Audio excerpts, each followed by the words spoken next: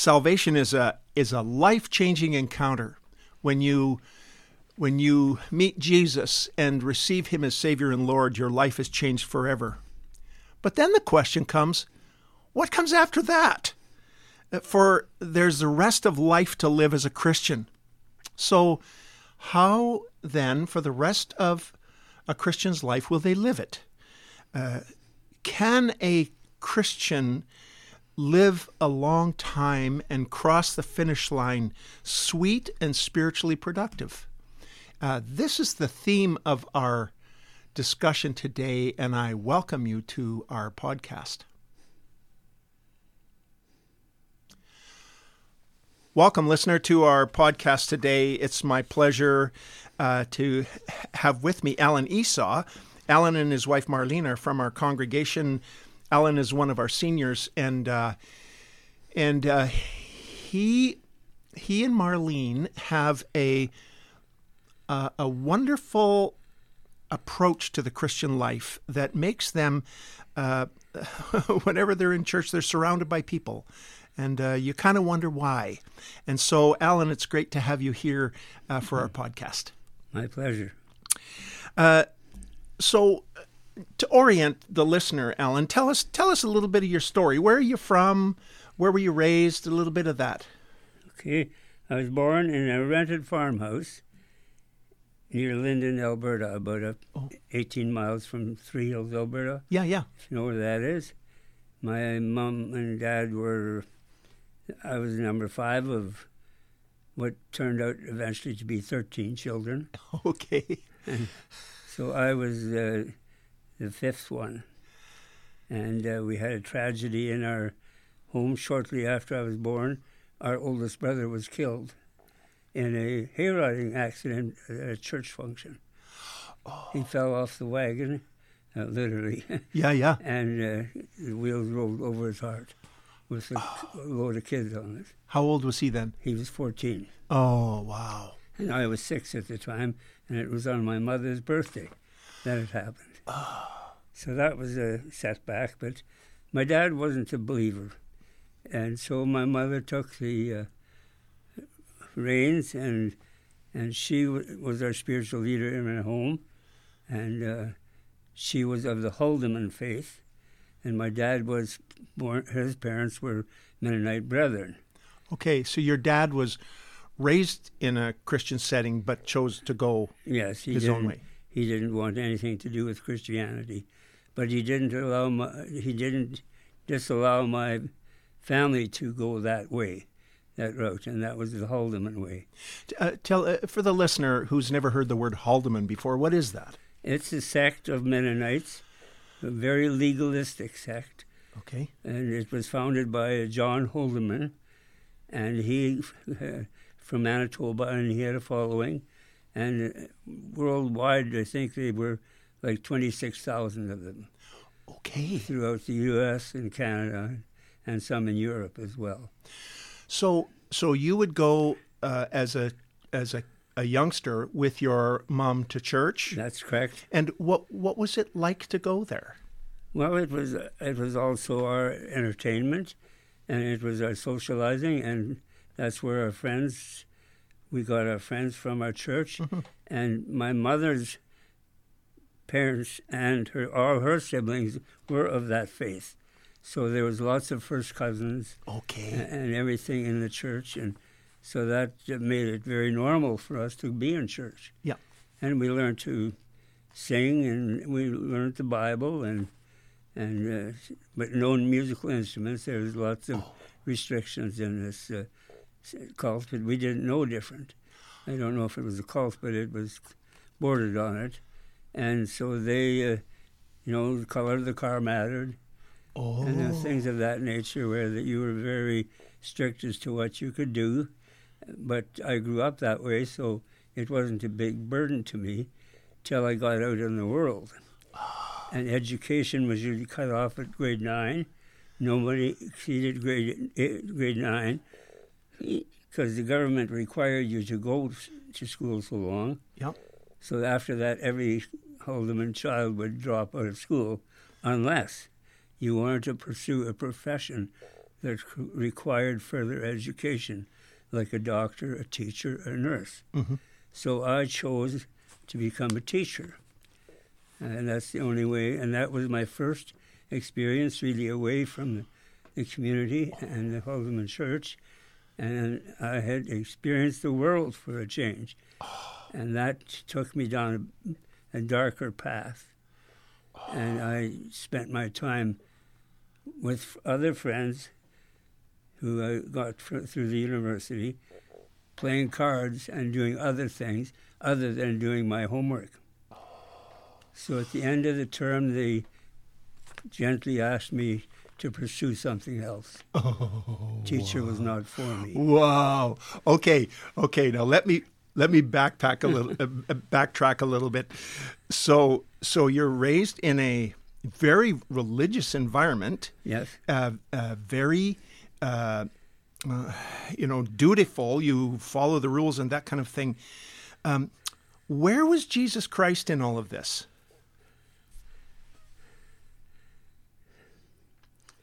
Well, Jesus was still the head of the church, in that sense. Mr. Haldeman and Jesus probably. Well, the church actually took priority over Jesus when it came to rules and regulations. We were judged by our faith in Jesus was judged by how we treated the man-made rules. Oh, okay. So tell me then how you came into relationship with Jesus. How did that happen? By the profession of my faith in the Holy Spirit, or it was called the Holy Ghost. Yeah? Yeah. When you were how old? At 17, and every fall in the Haldeman Church there would be a revival meeting. And they would import pastors or ministers, they were called, from the U.S. or wherever, that were very influential in their speaking. And so that's when all the young people that were brought up in the community would decide that it was time to make things right with God. And then we were all sort of at the same time lined up and sprinkled in profession of our faith in Jesus and also in the Holy Ghost and in the church. Okay, because you explained it a little bit differently than I'll get from other people, because you're including a profession with regard to the Holy Ghost. What did that entail, or why was that important? Well, that was part of the ritual, I guess. I don't know if I really understood the whole meaning of it. Yeah. But it was part of I now baptize you in the name of the Father, the Son, and the Holy Ghost. And that's how the verbiage went. And then they would pour water on you. Then they go to the next one, and there's usually about 8 of us. Okay. And I was more inclined to just go along with the crowd. Okay. But since everybody else was doing it, Allan, you should do it as well. So I said, well, it's got to be a good thing. So I, at that time, committed myself to doing the same thing. Now, if we fast forward a little bit, so if you came to Christ at 17 and then you go for studies and you kind of walk away. That's right. Why did you do that? Well, that's where I felt that I couldn't live up to the rules of the church. So I pretty well denounced my little bit of faith that I had and said, this is not for me.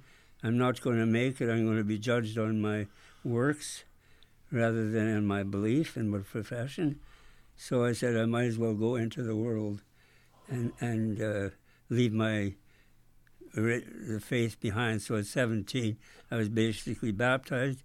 Then about at 18, I left the church. Because they started to... then I had to be accountable, because now you're, profession of faith, so you've got to leave all your worldly things behind. Yeah. And that's when I had influence from other kids that weren't Haldeman, because I pursued education. So in university, and even from grade 10 on, I was in association with people that weren't Haldemans, because there was no Yeah. Haldemans going beyond 9. Yeah. So 10, 11, and 12. And I was quite good academically. I was valedictorian, and so I had the smarts. And then I went on to university, and then those 4 years sort of gradually took me away from my faith and church, and then I just went out into the world. Okay.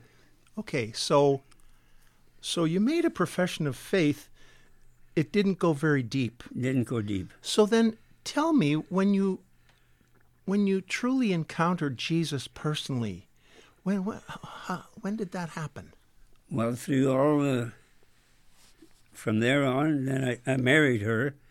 She was of the United Church, and so I didn't really check into what their faith was or anything, but she had a friend who went to Prairie Bible College, or her where did Alice go?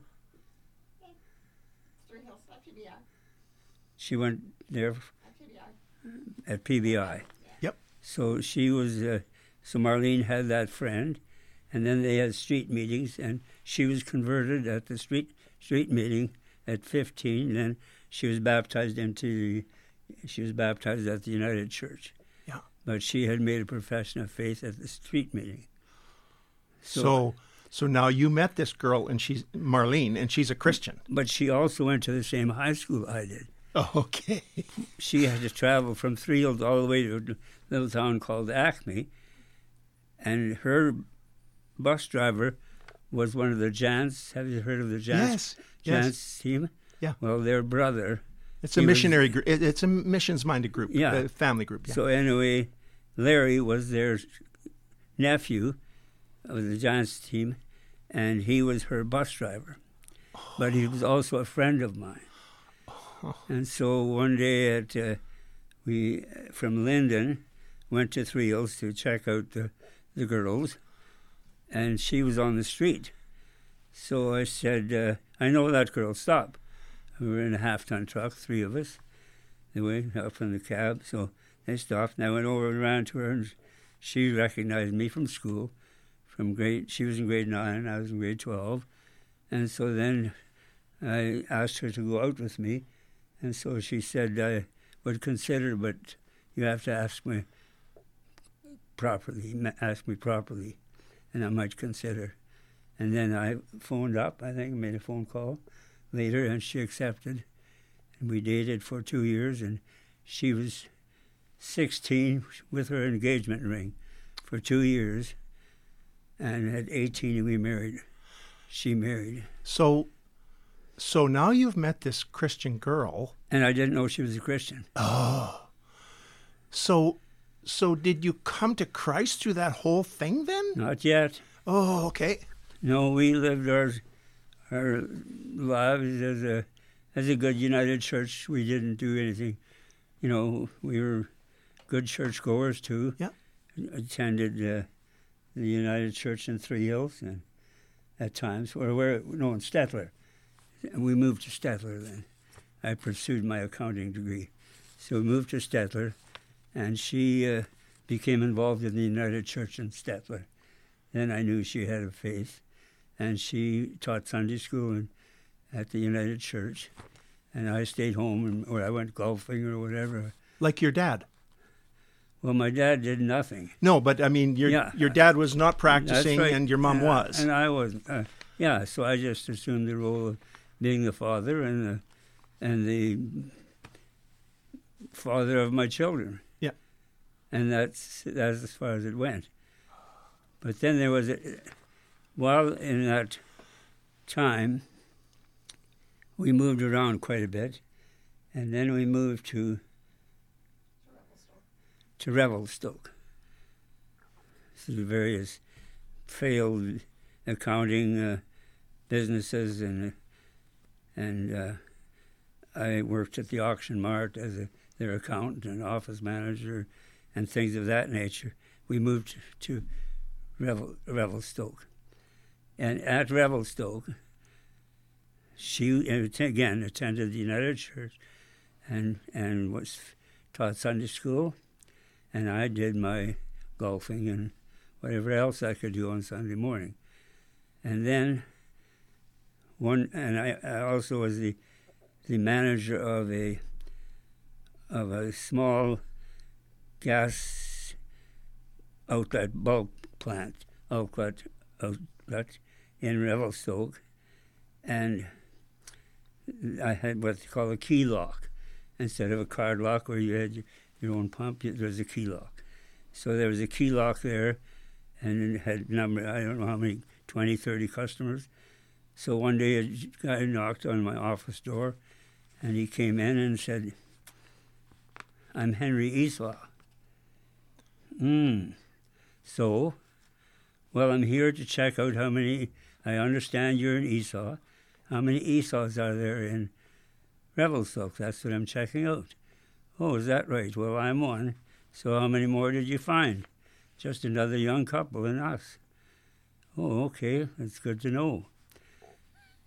Before he left, he said, "I would like to invite you to the Alliance Church in Revelstoke here, where I attend, and my wife Betty." Okay, I might consider.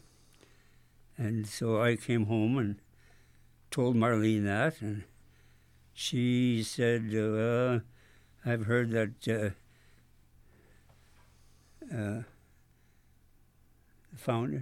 founder was actually, it was a cult." So she'd been cautioned by her parents that this could be a cult. And we are actually in an Alliance church here today. Right. Okay. So anyway, we carried on. And then as time went by, not very many, but God was preparing my heart. Yeah. And so I said one day, "Well, I'd like to go to this Alliance church."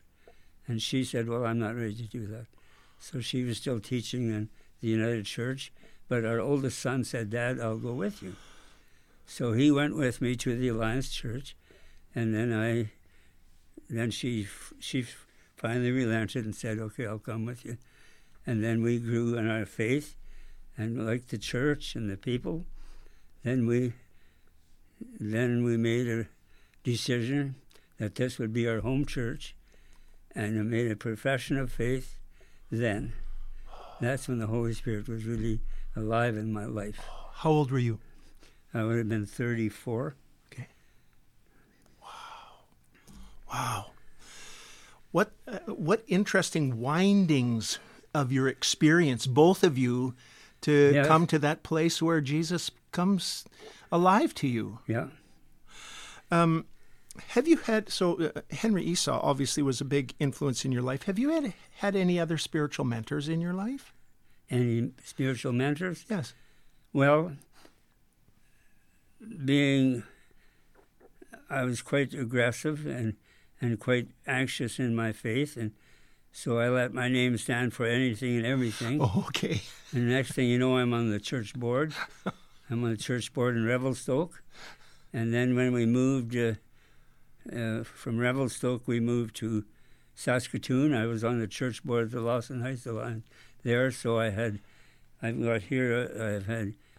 if you know Roy Hubert. Mm-hmm, mm-hmm. Yeah, he was one of my favorite pastors in Revelstoke. Yeah. And Bob Faulkner. Yeah. He was another pastor. Mm-hmm. So I had pastor mentors as I was serving on the church boards. And I was serving as treasurer and auditor because of my background in accounting. Yep. I also audited my own work.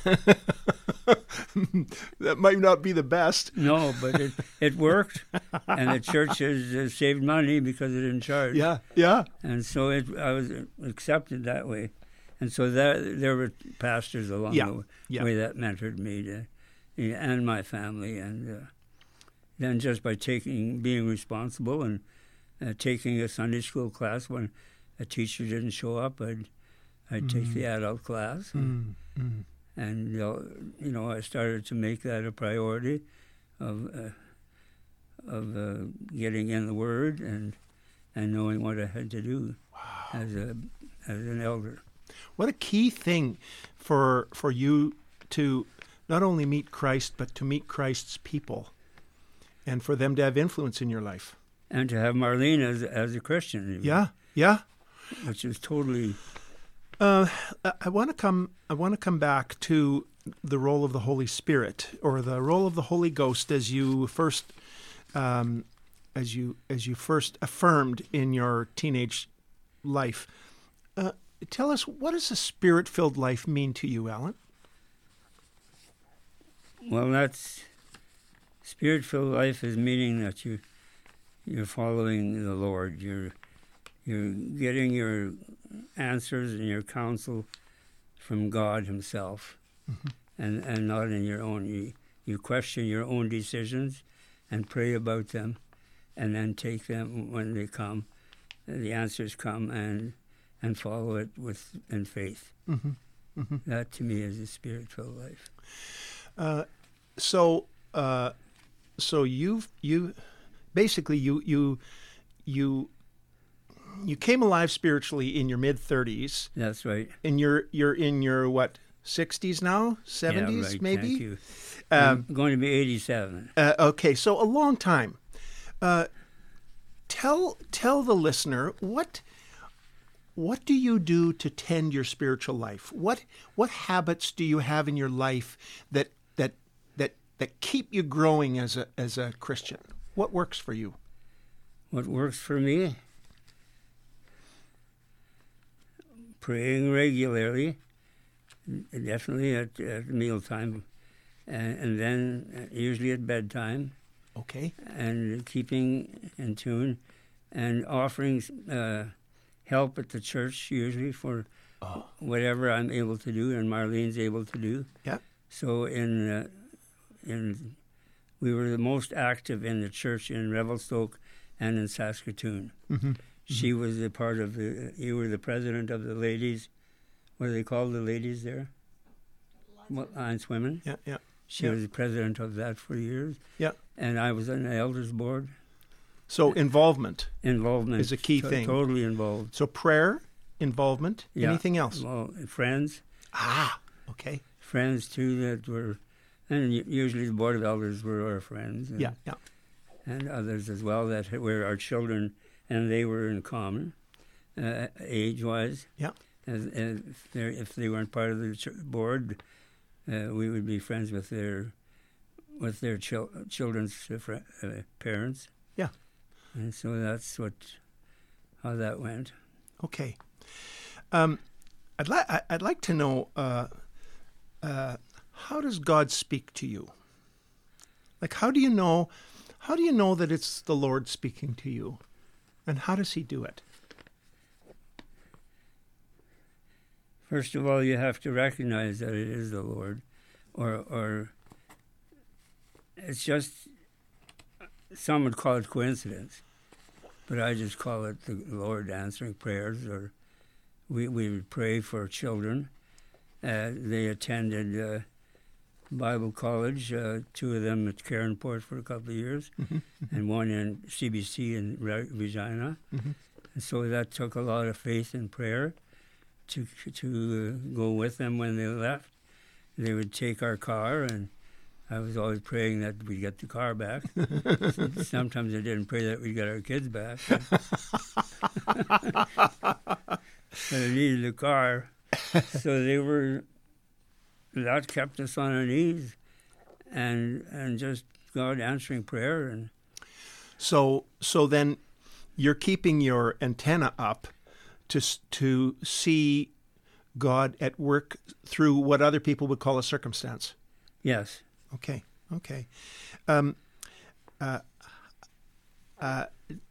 Does God ever speak to you through Scripture? Yes, absolutely. Like, how can you tell it's Him when you're in the Scriptures? Because there's a lot of verses in the Bible. How do you know it's for you? Well, I got this book. I don't know if you ever know this. 100 Bible Verses by Robert Morgan. Yes. Okay. That every Christian should know. Oh, that every Christian should know. Okay. Right. And so I would read those, and then things would happen, and some again would call it coincidence, but that'd be an answer to prayer. And I remember when my youngest brother died. he was a Haldeman. Mm-hmm. And the Haldeman church people were at his bedside, and so was I, and he went brain dead. There was no more signals, but he was still breathing. So their group of men from their church prayed over him. And so then came time to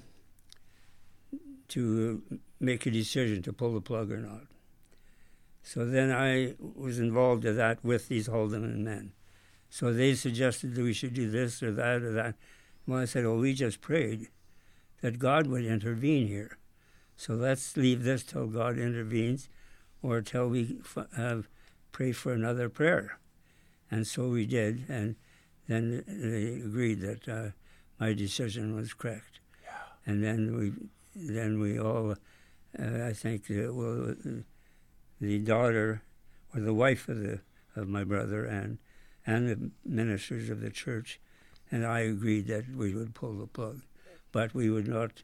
We would leave him die naturally. Mm-hmm. Mm-hmm. So we did that, and so I've had answer to prayer when I didn't know which way to go with anything. And that's a huge issue to sense that God is involved in it. That's a big thing. Yeah. Okay, let me move to a little bit more recent times. So the beginning of January this year, you were baptized here at the church. Right. By immersion. Right. And you're on oxygen, so we had to really work on that to make sure that it was going to be okay. Well, I was okay if you didn't if I didn't make it.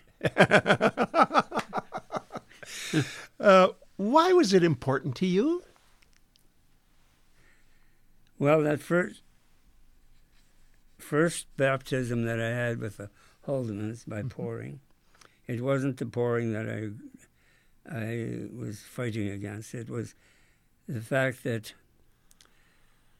they excommunicated me and took my name off the registry and nullified my baptism. Oh. Because I had married out of the faith. Oh. When I married her, they were kind enough to inform me that my name had been taken off of the roll. Oh. You were persona non grata. That's right. So then I used that baptism to gain entry into the membership at Revelstoke. Yeah. I used that baptism as a membership to Lawson Heights at Saskatoon. Yes, okay. And so finally it caught up with me and said, I should really be baptized again, because that baptism was nullified by the church, the Haldeman Church. Oh. And I was having struggled with some issues, and I thought maybe if I was baptized the right way, those issues would clear up. Some did and some didn't. Mm-hmm, mm-hmm. But it was a step that I thought I had to take. Yes, yes. There's a lot woven into that. It's an obedient step, certainly, but That's right. Also with that whole excommunication and everything. That's a very complex issue. Yes, it is. So you're involved here at the Alliance in Chilliwack. And you and Marlene have kind of shepherded one of the sections of the church every Sunday, and you kind of go around and just touch. We did, yes. Yes. What is the value of the local church to you? It's very important. We, between her and myself, when we saw other people one Sunday and then the next Sunday found out they were going to another church, and we did this, and we said we will never do this. We will stay at the church, and under these two conditions.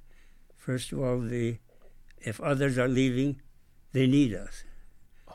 You don't leave because others are leaving, and you stay with them, and pitch in rather than scoot off to another church. So we made a commitment between ourselves that we would always support the church we were at. So we've always just transferred from one Alliance church to another Alliance church to another Alliance church. Wow. So, listener, this is how a church can flourish, is through this kind of attitude and commitment. And that was an unpaid plug, but I agree with you. Yeah. Well, when things get bad, they need you. And when times get good, you don't want to go. So you have no choice. That's a good word. Oh, boy. Okay, let me, we're coming down to the end of our time here. So how long have you been on oxygen, Allan? About 4 years, have I? 5 years. Okay. So you've come to understand at this phase in your life a little bit about suffering, a little bit about having your boundaries shrink a little bit. How does your physical situation impact your spiritual walk at this time? I think it's gotten better. Now, why would that be?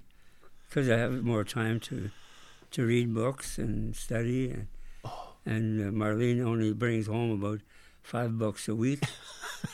And some of these, Al, you should read this one, and I'll read that one, and so I read quite a bit more now than I did before, and I have time for, I can't physically be involved in church activity. I could still do some things, but at my age, there's younger people that can do it. Mm-hmm. Mm-hmm. And we're part of a care group. Oh, you we're are? We're still okay. going into a care group. Yep. We have one this afternoon. Yep. And so we're involved, and I think we're finding fulfillment in what we're doing. Yeah. Thank you, Allan. So our lives are a journey, and sometimes we go all over the place, through the weeds and through the mud, and sometimes we are on cloud 9 from the beginning and we stay there. But this has been just great to talk with you today, Allan, and just to hear about your experiences with God, and how He has not let go of you. He's continued to speak to you through other people, through His Word, through circumstance, through answered prayer. And so, listener, I would commend you letting Allan, through this podcast today, to mentor you in your own spiritual journey. Thank you, Allan. Thank you.